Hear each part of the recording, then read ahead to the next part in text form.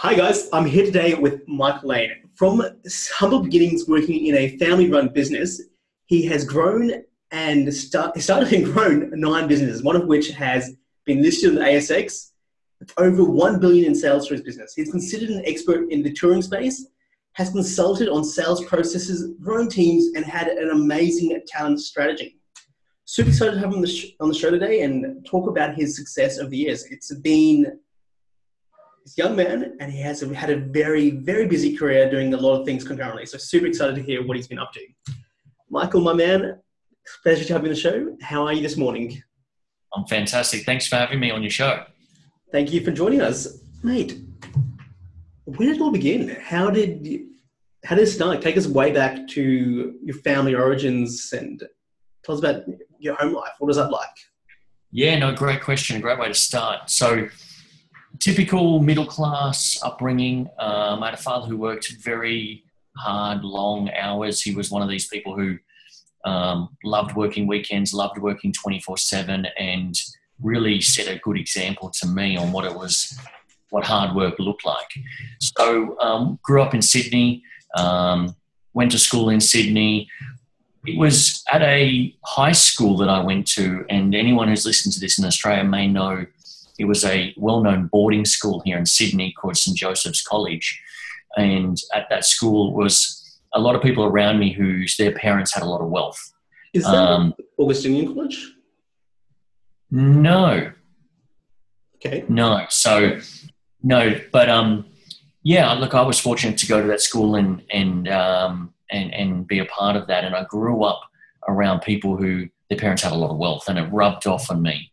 And silly things like, in the holidays, you go in a friend's private jet to somebody, another friend's place, and, you got to experience some of these amazing things. And that really got me to start to gain some perspective and going, wow, there's a different world out there, and there's some people out there who are living life to a whole different level. So from an early age, I was in around that environment.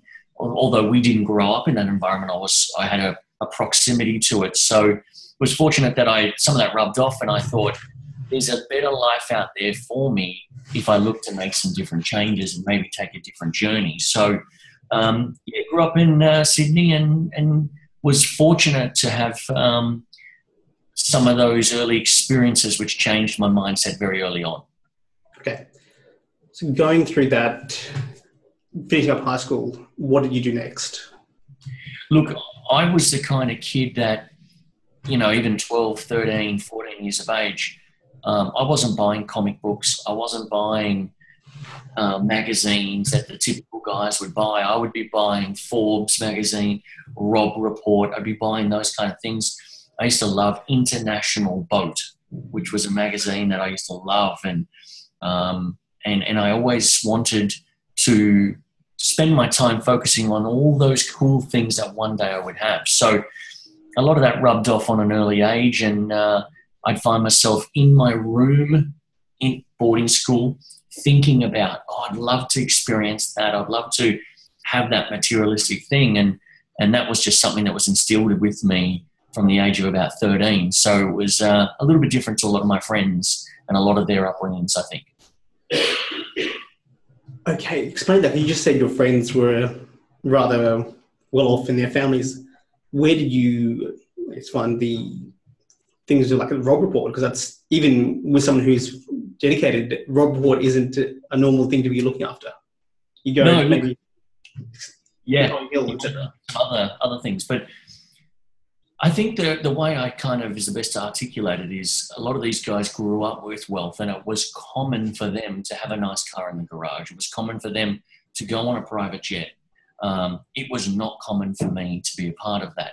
So when you have an experience or something that's completely outside your norm or your reality, and it resonates, it shifts you and it makes you change. Or for some people it didn't. For me, it really did. So, a lot of my friends who I still talk to today have just had that as a norm for them, and it wasn't for me. So when you get a taste of it and you like the taste of it, it's something you want to explore further. So it's fair to say that I got sort of tapped on the shoulder around this entrepreneurial success thinking from a young age, and it really hasn't left me, to be fair. So you got a bit of fire then. What happened next? How did you start to explore that fire? Yeah, look, apart from thinking and idolizing and wishing that success would come to me, I left school. I didn't get the grades that I wanted to get. I didn't get accepted into university. I couldn't follow 99% of my friends who all went on and were in banking or in law or in those traditional successful roles. So for me, it was taking a different path. You wanted to go to university at that time? I wanted to just follow my friends, to be honest. I wanted to, if they were all going to uni, I wanted to be a part of that. I remember even trying to go for the most basic university course that they had, which was, I think, was a Bachelor of Arts degree, and which was basically the lowest of the low. And I think I only needed like 60% to get into that, and I didn't get near that. So for me, I quickly realized after school that I wasn't going to be following the normal trend. And for me, it was the best thing that probably ever happened. I had to go roll my sleeves up, had to go get a job, and I had to figure out this sales thing, or it was going to be a very lean time. So left school, went and got a job straight away, doing various different things. But it was I was at the age of 19 where I first started my first business. My father had a car dealership, and I quickly figured out that we could put together these service cards, and you could buy a service card. We would knock on people's door in the local area and sell them this service card. It was only $60, and it got you a free service and it got you a free oil change. And what we quickly realized is that when we knocked on the door, sold those, when the clients came into the dealership, and in that service environment, there was a lot of upsell components. So the average person would come in with a coupon or a ticket and go, hey, here's my free service. And what we quickly realized that the average client coming in with that card would end up spending $700 per session that they came in, or per service. So the service might be free, but then there was all the upsells and all the, you need to change this, your left tire's bald, you need to change a brake. So that was a first snapshot into, wow, we can create some value here. Go get some local clients, bring them in. We used to keep, me and my business partner, we used to keep the $60, which was the price of the card. And the dealership was very happy because the average client was spending $700 with them. So that was my loss at that time. Say it again? It's the initial service is a lost leader for them, but because they almost always upgrade. Yeah, they always, there was an average. Some people come in and they needed a lot more work on their car. Some people come in, just needed the free oil change and that's all you got. But what we figured out is the average was about $700 per client. But what was most important to me was I was out knocking on doors and making $60 every time I sold a card. So if I went out in the afternoon and I worked a particular area, I could knock on doors. And if I sold 5 cards, that'd be $300 for a couple of hours knocking on doors. So which at 19 is quite a nice little change. Yeah, I mean, it was very different, but it taught me, and I think there's a lot of great success stories out there about people who knocked on doors and the skill set and the stories of having the door slammed on literally on you. But it built the muscle for me to be able to go, what, I can handle the no's. There's always another house next door. I mean, I'm yet to go to a neighborhood where there was not a house on the other side. So I quickly realized that if I got a no there, I can walk 30 meters and have another crack at it. So my first business, everything was going swimmingly until my father left that business and realized that the person who came on after that didn't want to do the card thing anymore, didn't see what we had intended for it. So the business literally stopped overnight. But it was a great first step into what running a business and a great correlation between, if I knock on enough doors, I can make some good money out of this. Could we just swing back to that thing where the guy stopped it? What do you think was the reason for that? Because surely he would have seen that it was a profitable exercise with what he sold from that end of it. He just... To be honest, I think it might have been an ego thing. I think it might have been, well, this is the boss or the previous boss's son. Let's just have a clean cut and leave that. I to be honest, I was 19. Yeah. Probably not savvy enough to know strategically why someone did that or why they would make that decision. But if I look back, it might have been something where it's like, well, let's just get out with the old and we'll move forward with the new. So who knows? It's always fascinating when people leave so much behind because of an ego, I think. Yeah, okay. Look, people make decisions for their own reasons, and that one left us scratching our head. Okay, so you've had this great, fairly decent business as a young man, pulled out from under you. What next?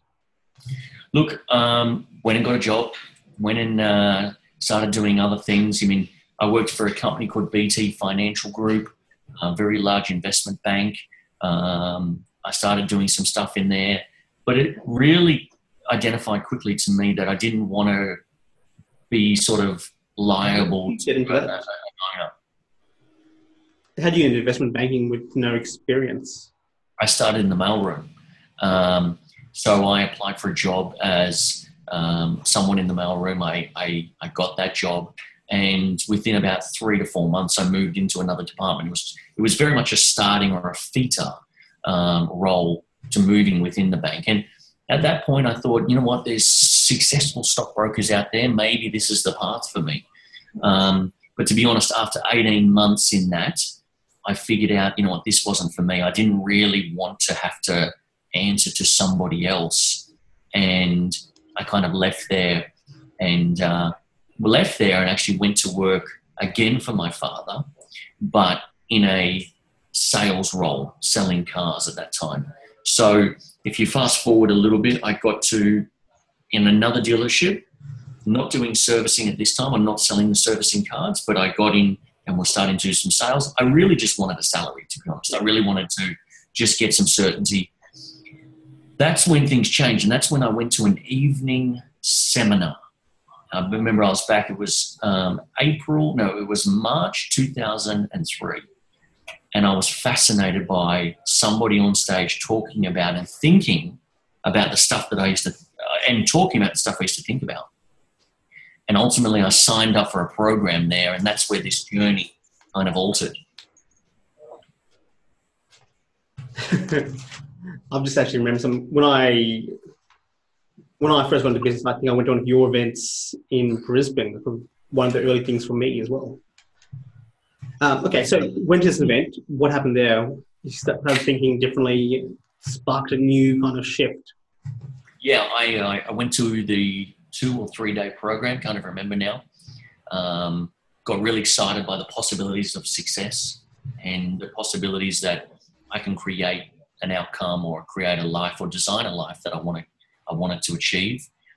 And then I built a friendship up with the person who was working in that company who sold me the ticket to that course.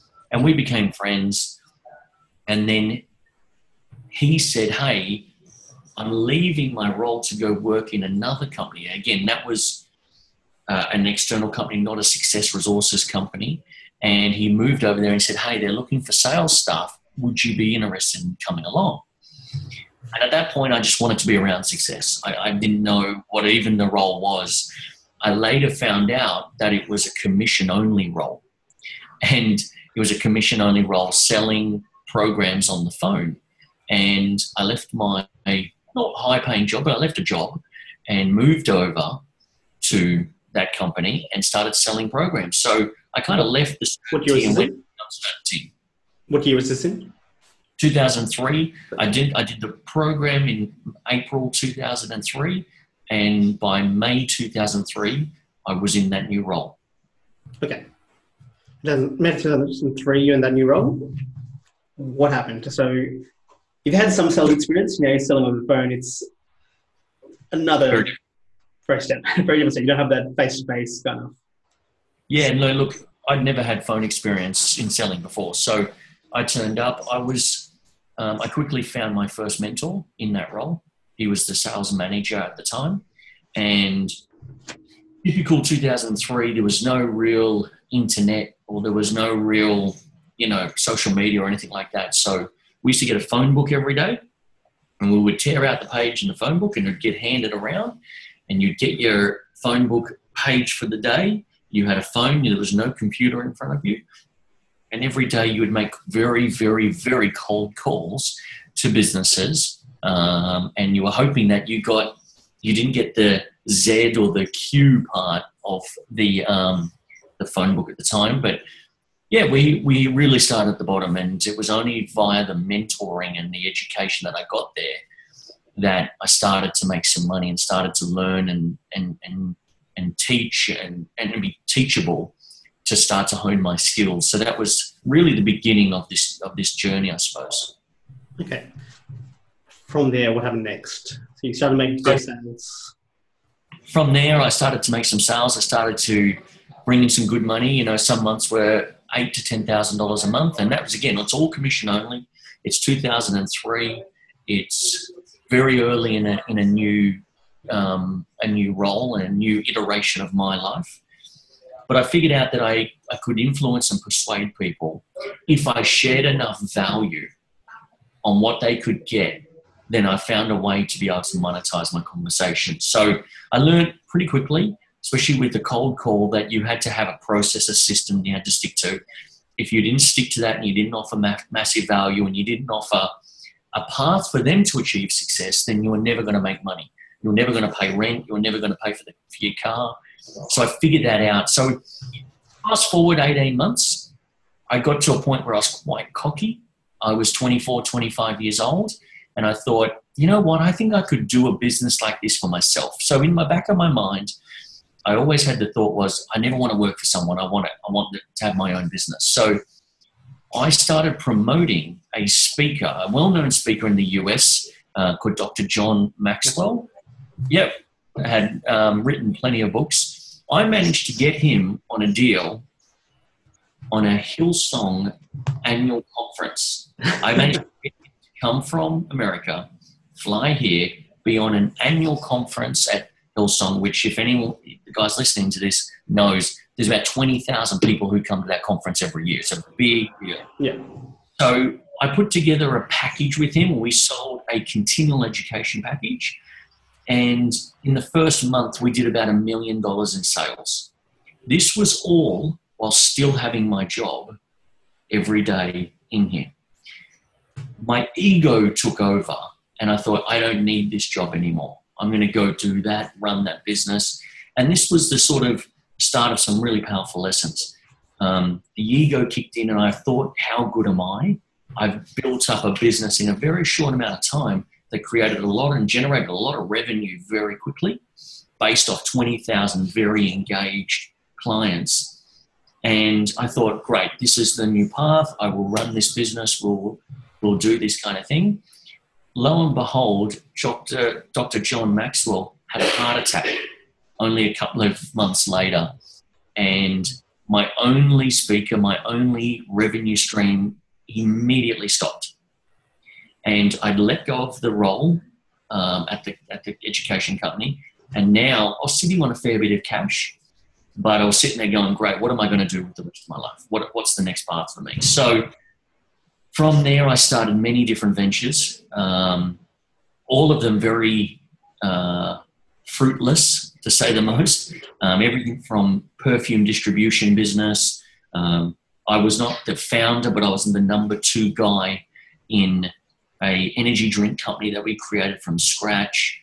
I was involved in a nightclub. I tested many different things, none of them super passionate about, but something that I thought, I just don't want to go get a job. So you fast forward, there's probably 2005 to 2008 of some very fruitless ventures in there, but some amazing lessons as well. Even with that, you had some pretty cool clients with your fruitless venture in the perfume business. When you say fruitless, was it profitable or just fruitless? It was very profitable. Here was the business model in a nutshell. I used to have a relationship with somebody who imported all the best perfumes in the world. He had a very big business here.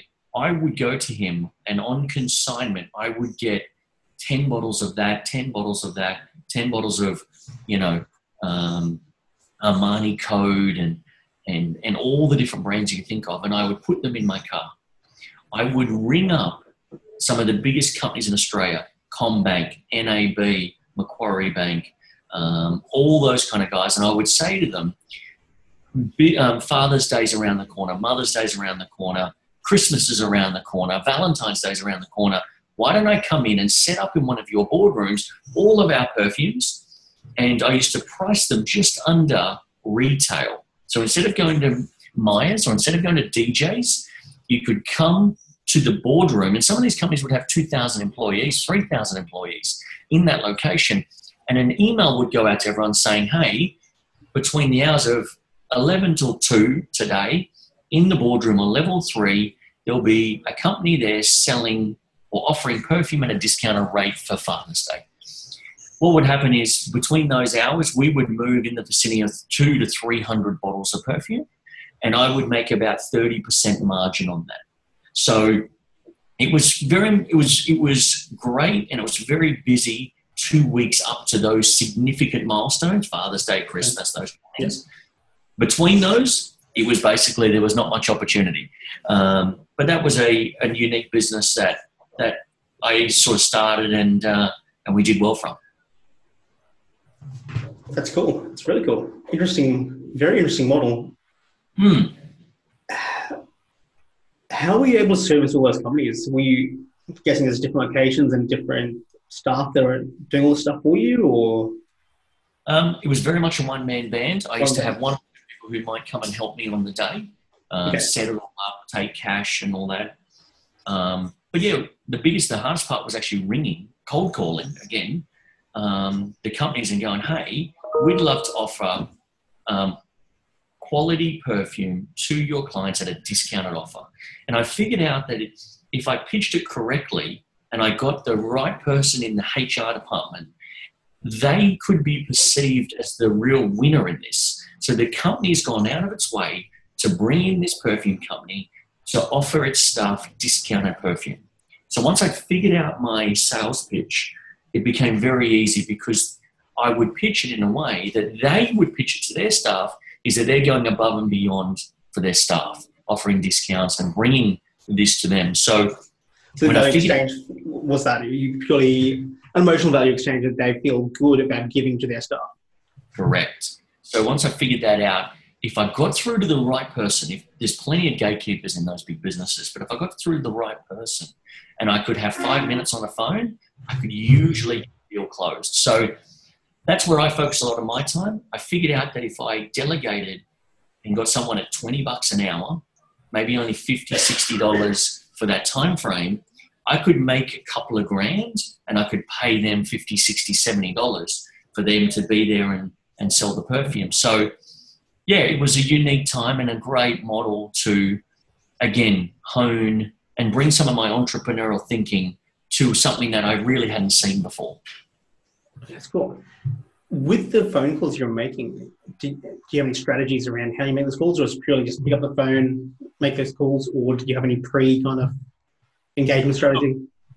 Yeah, look, you figure out quickly that when you get a few no's, you need to change your strategy or you need to have a process. So for the first week I was there scratching my head going, okay, I need to figure out how do I get to the right person, articulate this in a very quick time frame that they would see value and go, that seems like a win-win. We have no reason to say no for that. Yes, let's make that work. So again, I wasn't scared of no's. I had experience in cold calling. I believed I had a product or a service that would add value to their clients, or in this case, their staff. And I just knew if I made the calls, I could get enough business. And that's the way it worked out. I believe next, after that, you were doing something with executive consulting and sales processes for events. How did that come about? It came about, I'd always still had a passion for personal development, even though I'd done a few years in at that business. Then I left and did my own company. I always had this passion. I was always turning up to an event. I was always catching up with speakers that I knew. I always associated with them. And I could always sell. I figured out how to sell in that process. So was a couple of friends who started their own businesses and started doing things with certain speakers. And I'd done quite well out of that speaker, Dr. John Maxwell. So the perception was that I was successful in having a skill set that could maybe teach other people how to sell. So I consulted to a few companies, and they had some amazing speakers that we used to promote there. But again, I figured out if I could consult to these companies and teach them how to do it. And in some cases, I would go in there and say, what's the next project you have? And here's an example. We used to have, at one of these companies, Jay Abraham was one of the speakers. And fortunate to know and be good friends with Jay. But at the time, he's an amazing, he's a genius, to be honest. But I would bring in my own staff and go, great, Jay Abraham's coming in 3 months' time. I will come in and I'll bring 5 staff with me. We'll run that whole project. And we might bring in $2.5–3 million in that project, and we'll walk out 90 days, 120 days later with $600–700 in commission from running a tour like that. So that was some of the consulting stuff that I'd done. And again, it was very much an entrepreneurial thing. I didn't want to come back in and just be on the phones or be a part of a company and be paid a salary for that. It just wasn't my makeup. So I was like, I can come in, I'll take responsibility for the tour. And only if the tour is successful do you pay me all the potential that could come from it. Yes, we would need to cover our staff and the people we brought in, but if we don't hit a milestone, don't pay me that lofty goal. So that was, again, my mindset of going in there and proving through my own experiences, through my own energy, through my own activation, that if I could make it work, then I'd profit from it. And that's reward based on. Was that something from Jay, or something that you came about by your own realization? Sorry, say that one more time. Is that something you learned from Jay at the time, or is it something you came about through your own realizations? No, I've learned so much from Jay, but leading up to that point, to be honest, I really didn't know who Jay was. So it was from my own lessons and learnings, and probably what I pinched from some other speakers previous to that. Okay. So at this point, you're doing a lot of sales, you're consulting. I know you then moved into work with Success Resources. How did that, I'm assuming that came about because you're in the space, they just said, you're really good at what you do, come work for us, or tell us a bit about that story? Here's how it happened. Michael Burnett, who is still our global CEO in Success Resources, he reached out to me just before a Robert Kiyosaki tour in May 2009. And he said, we've got this tour coming up. Did you want to be involved with it? And it was probably perfect timing for me. I'd come off a nightclub that we had, and it didn't work. And there was a few other things that I was dabbling in. But it was at a point where I really had no consistent cash flow. So he rang me and said, hey, do you want to do this Kiyosaki tour? I need your help. We're going to be running it in Sydney. We're going to be running it in Auckland. And if you come in, you can do 3 or 4 months and maybe make $100,000 or so. So I thought, you know what's right timing? Let's have a look at that. Lo and behold, I came in, and we ran that event, and in the first month I made $25,000.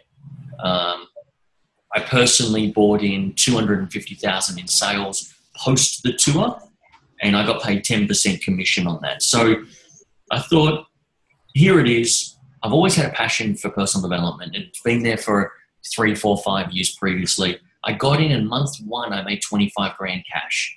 So I was like, maybe I stick this thing out. Maybe I have a look at this thing and get deeper into it again. So it's fair to say I came back in 2009 in May. I did the Kiyosaki tour. I made some good money quickly over that 3-month period. And I sat down with Michael and said, hey, how can we formalize this? How can we make this work? But I've got one contingent. I don't want to be paid a salary. I want to be paid for the performance that I bring. And I want to have an opportunity to invest in this company.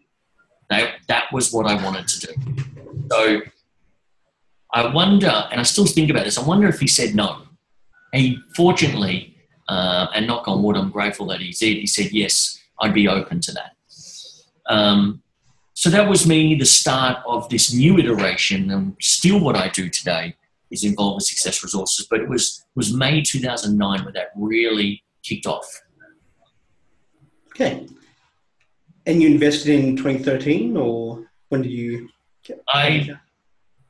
The investment process actually started a year later. So if you picture this right, I had very little money before May 2009.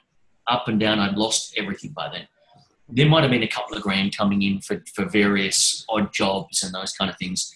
But then I started making some good money. Within 12 months, I put an option down to invest in the business. Within 2 years, I invested $600,000 into the business. For absolute congruency, I didn't have 600, I had 300 in cash. I borrowed 300 from a bank. That's when it was easy to borrow for business investments, those things. But in less than 2 years, I paid for my lifestyle. It wasn't an elaborate lifestyle, but I'd gone from nothing to being able to put 300 grand cash into a business. And that was about 2012. So you're about almost 30 at that point. Yeah. So no, 30 was 2010. So I did my first option in 2010. 2011 to 2012 is where I paid all that money. Okay. I know the career over your last bit of your career you've made over $1 billion in the companies. Is the bulk of that between 2010 to now? Look, a fair bit before that. 100%. The bulk of it, 100%. The bulk of it was probably between 2013 to today. So if you fast track to today, this year we'll do maybe my goal, which is written up here, says 150 million. We're on track from the last quarter at about 120 million. So this last quarter, we'll get pretty close to 150 million this year. Yeah. But yeah, I've been fortunate to be in a business that we had massive growth. And to give you some idea, when I came back in 2009, we did 8 million that year. So from 8 million to 150 million this year is a fair bit of growth. So I had a conversation about this skill acquisition. You invest in your skills early, which meant you didn't earn anywhere much as someone that would have been in a traditional kind of job. So they technically overtaking you at that point. But at that point, like 2009, you had an exponential growth. Would that be a fair assumption? Yeah. And it's fair to say I had my entrepreneurial apprenticeship for the first 10 years before that, where it was very much up and down and a lot of down. Yeah, very successful, but also very broke, essentially. Yeah, I mean, there was waves there where it was like 50, 60, 70, 100 grand coming in a week. And you're like, how good's this? This is great. And then there'd be times where there's 3 months of nothing coming in. And that's the entrepreneurial journey. I'm yet to speak to an entrepreneur who has some level of success, who hasn't been through 50K day and then how taxes, everything. And then 400K in deficit. So this is the trials and tribulations of an entrepreneur. But we're fortunate now through scaling the business quite significantly that a particular day could be multi-millions of dollars. A particular hour could be $1 million. But it took a lot of time to get to that. What's been the biggest differentiator between 2009 to now? Is it purely the business model, or were you acquiring different skill sets that allow that exponential growth? Look, there's various things. You've got the influence of social media in there at some point, which completely changed the whole trajectory of the business. You had the GFC in there as well. Do you mean most businesses struggled at the GFC in 2009? And that 2009, 2010 was an amazing time to be in our business because we realized that people's job wasn't that secure anymore. And if they could increase their skill set and arm themselves with this mentality that, well, I need to have a side hustle, I need to have something else to bring in cash in case my world over here dissolves via my corporate job not being in there anymore. So we had some really good growth in that period, and it allowed us to confidently scale the business. From an outsider perspective, what I'm seeing is you had a really good eye for talent, essentially, whether it be through hip-hop artists, through the speakers talking about, they're really, not to discredit what they've already done, but they're easy to sell. They're really valuable assets in and of themselves, that they've got the brand equity that people want to go to the events. Has it always been the case? Did you ever deal with speakers that weren't necessarily the right fit, or how much is that the core part of the business? Yeah, look, Talent, social media and LinkedIn always portray the positives of our journey. I mean, I'm yet to see too many social media or Instagram accounts showing someone at rock bottom. So it's easy to assume that I've had some, and life's been great, but in between some of those successful ventures or successful,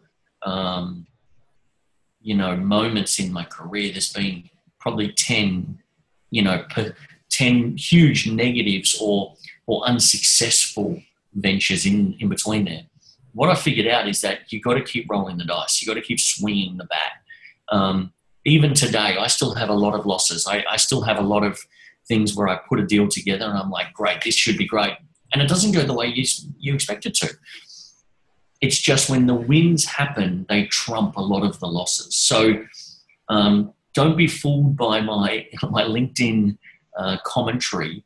There's been plenty of mistakes, failures, hiccups of where I picked the wrong horse, or I didn't execute correctly, or the strategy was completely wrong, or there was a governmental change, or there was a fundamental change that meant today everything was great, tomorrow everything changed. So there are definitely some losses in there. Well, the speakers have also had their own ups and downs, which would have affected you as well, I'm assuming. Yeah, do you mean there was speakers and products of speakers that were very successful at the time? There were plenty of stuff that we were selling where it was like, wow, like eBay, for example. I remember being a part of the eBay craze back in the 2010, 11 and 12, where we would do an event and we'd put an eBay speaker on and we would do hundreds of thousands of dollars in a 60-minute time frame. And then all of a sudden eBay stopped and it wasn't so in vogue in 2013. And that business went from there to there. So that's one pipeline gone, essentially. Yeah, there's cycles to it all. Do you mean we're seeing at the moment Amazon as a product is an amazing product and it's getting a lot of eyeball. Yeah, so that's a product that's doing really well for us. Okay. Now, I know you've invested heavily in capabilities for your team and stuff. Can you talk to us a bit more about your philosophy behind that? I think you said 6 figures into video equipment recently. Yeah, look, you mean the content strategy and what you mentioned there is a unique one. And I'm kind of the entrepreneur who says, let's make the decision either yes or no. Let's either do this or don't do this. Again, learning from being on the phone is I'm happy to take a no. I prefer a yes, but don't give me a maybe. I can't sit on the fence. So for my mentality, we were late to the party when it comes to content marketing and doing that kind of thing. But when I made the decision, it was a very quick decision. Let's start getting into building a lot more content around who I am, around what the business does, and around some of the speakers that we did. So that investment, we put 100,000 plus into a content department just to follow me around, record some of the stuff I do, put out content without having any idea how it would work. But that comes back to the mentality. I'm the type of person who will say yes and figure it out as we go. Doesn't mean I'm aloof in spending money and just seeing where it goes. I knew I'd figure it out, but I'm not a maybe person. I'm not a sit there and go, well, let's see if we paid that money and we could do that, then it might work. I'm like, it's a quick yes or a quick no. And in that instance, it was a very quick yes. Well, you've had your speakers are very sort of best known for using those content strategies. How much of a part, if at all, did they have to play with you rolling down to your own business? Look, I observed a lot of these guys running their own content, being an expert. Excuse me. So that all made sense to me. But again, I only started this journey in February this year. That was my very first video I've ever done. So some of these people have been doing videos for 3-4 years. So again, I was late to the party, but when I finally made the decision, it was a very quick decision. Okay. Could you talk us through the whole, what is a typical marketing process for a success resources event, and how do you guys actually make money out of these events? Yeah. So for people listening, the core part of our business is selling tickets to people to come and experience a Tony Robbins, a Gary Vaynerchuk, a Robert, a Robert Kiyosaki event or someone like that. So for us putting on an event, it's about procuring a speaker and about attaining someone. We do the ticket sales, we do the marketing, we do the event management, we do everything from soup to nuts on an event. So fortunately now, social media is such a prevalent part of everyday society, and we invested in online and making money online from, about a decade plus ago. So this day and age, it's great to be able to work with some of the best brands in our industry. And with that comes higher expectations and maybe sometimes larger investments in the talent.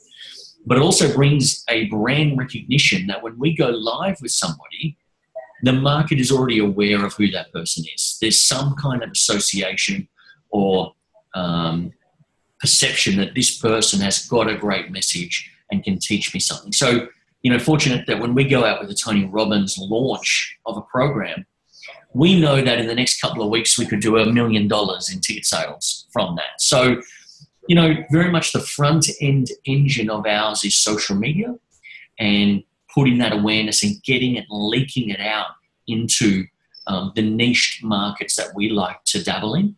And that's kind of the way, that's our front end machine, is really putting our message out there into people's awareness where they're associating with our industry. How much would you say data has to play with what you do? Do you guys do remarketing, other traffic sources other than Facebook? Various. You mean Google? We spend a fortune on Google, LinkedIn, Instagram, affiliates. There's a whole heap of stuff that we do. But it plays a massive part in the front end engine. And data specifically is key. We know that if we put a paid ad on social media, on Facebook, for example, and if we know we don't have certain metrics being met in the first hour, then we know maybe the headline's wrong, the image is wrong, the message, or sometimes the brand around it is wrong. So we have staff in this office just locally who monitor that, and that's their full-time job. It's just monitoring campaigns, monitoring the data, and giving us real-time feedback on the success of each campaign. And to give you some idea, we might have 120 campaigns going at any one time. So that'll give you some idea. Now, that's that might be Google, LinkedIn, mixture? Yeah, multiple channels, but it could be multiple events, it could be multiple tours as well, and it could be multiple speakers within the tour. So, yeah, we have to rely on the data very consciously, and we have to react to that. How granular is it? Do you know the value of subscribers per, cohort that they've come in from, or is it more, overall? We monitor everything, and every talent is different. We know that we can acquire a sale online with a Tony Robbins brand at a cheaper rate than we can do it with, say, a Gary Vee or somebody else. So each have their nuances, each have their metrics that go, yep, we're on track, and that's within the band that works. But you've got to have a real understanding of A, how to read the data, but B, how to move the needle because of the data. And it's not an easy job. I mean, I see a lot of people in my industry maybe secure a good brand, put it out there and believe that just putting the brand or that head or that face out there will attract the crowd. And it doesn't happen. I mean, I famously saw what I think is probably one of the best events I ever attended, and it wasn't our event. It had George Clooney, it had Russell Simmons, it had 3 or 4 other very significant celebrities. And I bought a ticket to it going, wow, this will be an amazing event. I think this will have 3, 4, 5,000 people. I was shocked to turn up and see that I was one of 300 people in that room. And I look at that and go, there is truly an art. It's more than just getting talent, putting it out there and hoping that everyone comes to it. It's a lot more sophisticated than that. So there's definitely an art. Fortunately, we've been in this business for a long time and we've got some great IP that allows us to monitor and measure those metrics and act accordingly. How much do you invest in an average event in terms of marketing it? Again, each event's different. We just finished with Gary Vee. We had 11,000 people on that tour. That tour is multi-million dollars to pull off. And our industry, if your listeners don't know, you have to pay this money up front. This is not like, oh, Gary, we want to use you, but we'll pay you after the tour. I mean, that doesn't happen, right? So you need, in some cases... Like 6 figures per event, isn't he? Yeah, look, almost. For us, we've got a great relationship with Gary and we partner on a number of businesses and we remunerate and we monetize different events. But to be honest, Gary would have been paid $2 million plus from us this year, just from events that we're doing and business deals that we're doing. So, but each event's different. But it's fair to say that 90 days to 120 days out, we're forking out multi-millions of dollars on everything to run an event with the hope and the prayer that we get the formula right. And not all the time you get it right. But when you do get it right, it can be quite fruitful. You have to be paying very close attention to your numbers across those things with cash flow and everything. 100%. This is why the data, which we mentioned, is so important.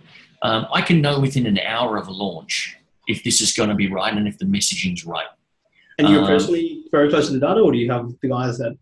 No, I've got a team that is very strict and we keep them on a tight leash on what metrics are important. There's plenty of metrics, and if you buy into them all, it can be time and laborious. But there's some real key metrics that we keep very close to, and like I said, if within an hour I can tell we've got it right, and if I've got it right, I can almost predict where I think the tour will get to. Just having done hundreds, thousands plus events, you figure out that and you get a feel for what's going to work and what's not. Okay. So moving on from that, you have invested in other things as well. You said you're very much about finding the right people and getting them to do what they do best, giving them the capital outlay. What's been your strategy behind that? What kind of things are you invested in? Where do you see yourself in the future? Yeah, look, again, I've got that entrepreneurial flavor, theme, bug. I had a coffee with somebody today, and I always kind of either finish a conversation or finish a meeting like that by saying, is there anything else you're working on that maybe we can collaborate together with? That's always been something that I've done, and it's paid me very well over the years. But I'm always open to opportunity. I'm yet to find an entrepreneur who doesn't like opportunity. It doesn't like, a deal or hearing or being involved in deals. So, for me, my antenna is always up. I've always got an ear to the ground. An example of that is I did some sales training with my team this morning, and I talked to them about having two things. And initially you have one thing, but the initial thing is, what's your $1 million idea? What's your $1 million deal? I believe everyone should have in their pipeline at any one time $1 million deal on the table. When you've done that a few times, I believe everyone should have the second component, which is everyone should have $1 billion idea in the pipeline. That's something that I've always lived by, and I've always got multiple deals on the go. Doesn't mean they all come off. 9 times out of 10, they don't come off. So for me, I'm always swinging the bat. I know that if I swing the bat enough, the ball will hit the bat. So for me, I'm very deal active. I have a number of deals that come across my desk. I suppose when you're in the success game or education success game, you get a lot of very interesting people and very interesting ideas. Yeah, and you get a lot of ideas come over your table. You get a lot of deal flow. and a lot of them are a little bit crazy, but every now and then you find one to go, damn, that's got legs. So I've never been void of opportunity, but I make sure it's consciously a part of what I am about. And again, that's why whenever I finish a meeting is, what are you working on that potentially we can collaborate together on? Even if it's outside of your core business, is there anything you think I can add value on? That's a very normal, common part of my meetings, and that served me well over time. That's amazing. That is very exciting. In regards to risk and everything, how do you invest? Do you have a set kind of philosophy on how you put this towards something that's more risky, something that's safer? Look, my philosophy is I'm very much a passive investor. What I mean by that is I'm busy enough with our 8 companies here and a few other things that last thing I want to do is go actively have to work in investments. So I'm very much the investor. I like investing in funds. I like investing in stuff where I've got experts who are running that and I don't need to be actively involved. So I've got a number of investments, I've got a number of properties, and those things are all passive, and I don't actively work in those. With the properties, is that also investing in somebody who runs that side, as in they'll go and find the deals and do it for you? Potentially. I've done that in the past. At the moment, it's just sitting on residential property. I actually sold some property in the last 2 years from a cash perspective. I believe we're heading into an interesting time within the real estate market, and I sold out at the top of the market and are holding some cash at the moment. I think there's going to be some great opportunities specifically in residential property in the next 12 to 18 months. But I think property is an interesting thing, and you've got to be able to pick the cycle. And if you don't pick the cycle, it can be almost a 20-year run of getting the outcome that you're after. So it's being able to pick the trends, but to be honest, it's about getting the right advice. It's about being in proximity to people who are experts in those fields who can help you go, Michael, I think you should sell that property in the eastern suburbs of Sydney. I think it's reached its potential. I think if you pocket that money now, I think it will be advantageous. So I'm always trying to get around who is the expert in that space. Tell me about your average day. So do you have a family at the moment? I do. I'm married. I have 2 kids. I have a son who's 7. I have a daughter who's 7 months. So she keeps us very much on our toes. But I think that one of the things that's really the backbone of what's allowed me to do all these crazy ideas and the things that I do is my wife. My wife, Tracy, I often say is not just my life partner, my business partner, my investment partner. And we very much are in this together. Despite her being an at-home mum at the moment, she's absolutely an entrepreneur. She has multiple opportunities on the go despite being a full-time mum at the moment. But she understands the trajectory that I'm on. She understands the plans that we have together. And she is absolutely the backbone of this operation. That's amazing. That is really, really cool. So with that, you got this all happening. What are you going for in the future? You mentioned that you're building into your own brand in a public persona. Are you wanting to be speaking yourself soon, or is that... Definitely not. I have no interest in being on that side of the stage. I often say that I'm happy to be backstage. Look, my skill set is not being front of stage. It's finding a opportunity, linking it with an audience who have a need for that opportunity, and putting a deal together. That's what I love to do. I've put over 700 deals together over the last 16 years, and that's my skill set. But I'm not oblivious to the fact that this social media trajectory of building influence, building somewhat perception, that I want to be an expert in my space. And to do that, I need to continue to grow myself, my personal brand, but very much I'm building this personal brand in conjunction with the business. And I want to be able to give people the ability to, through my actions on social media, portray my values on what the business will be like. In the past, people may not know who's behind a business, or may not know the ethos or the values of the business owner. I think if you're going to invest even as little as a ticket, even a $39 ticket to come to our most basic event, if you can't resonate with the business owner, and if the business owner's values are not around something that's important to the client, I feel there's a disconnect. And I feel why we're on such a good trajectory is that our values are very aligned to what we're portraying. What you see in my everyday activity and the value that I bring is a reflection of the business. So that is my sole purpose for growing my brand.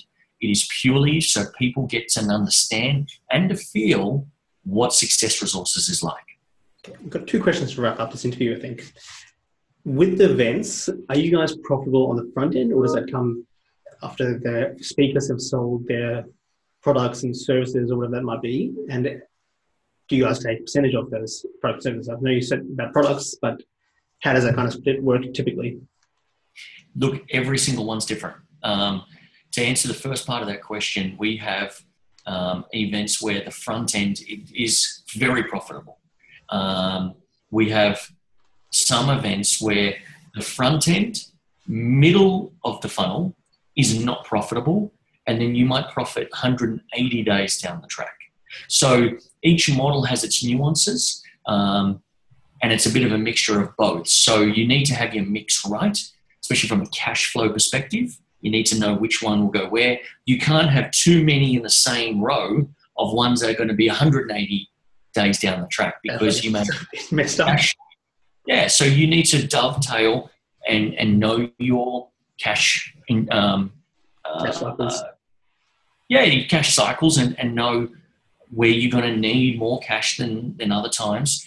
But certain events are very profitable from the beginning, and certain events take months and months and months to be profitable. When you say 180 days, is that through people buying themselves? Do you have a sales team following up with them, or is it an automated process or mixture of everything? Yeah, look, it's a mixture of everything. We have a strong sales force here.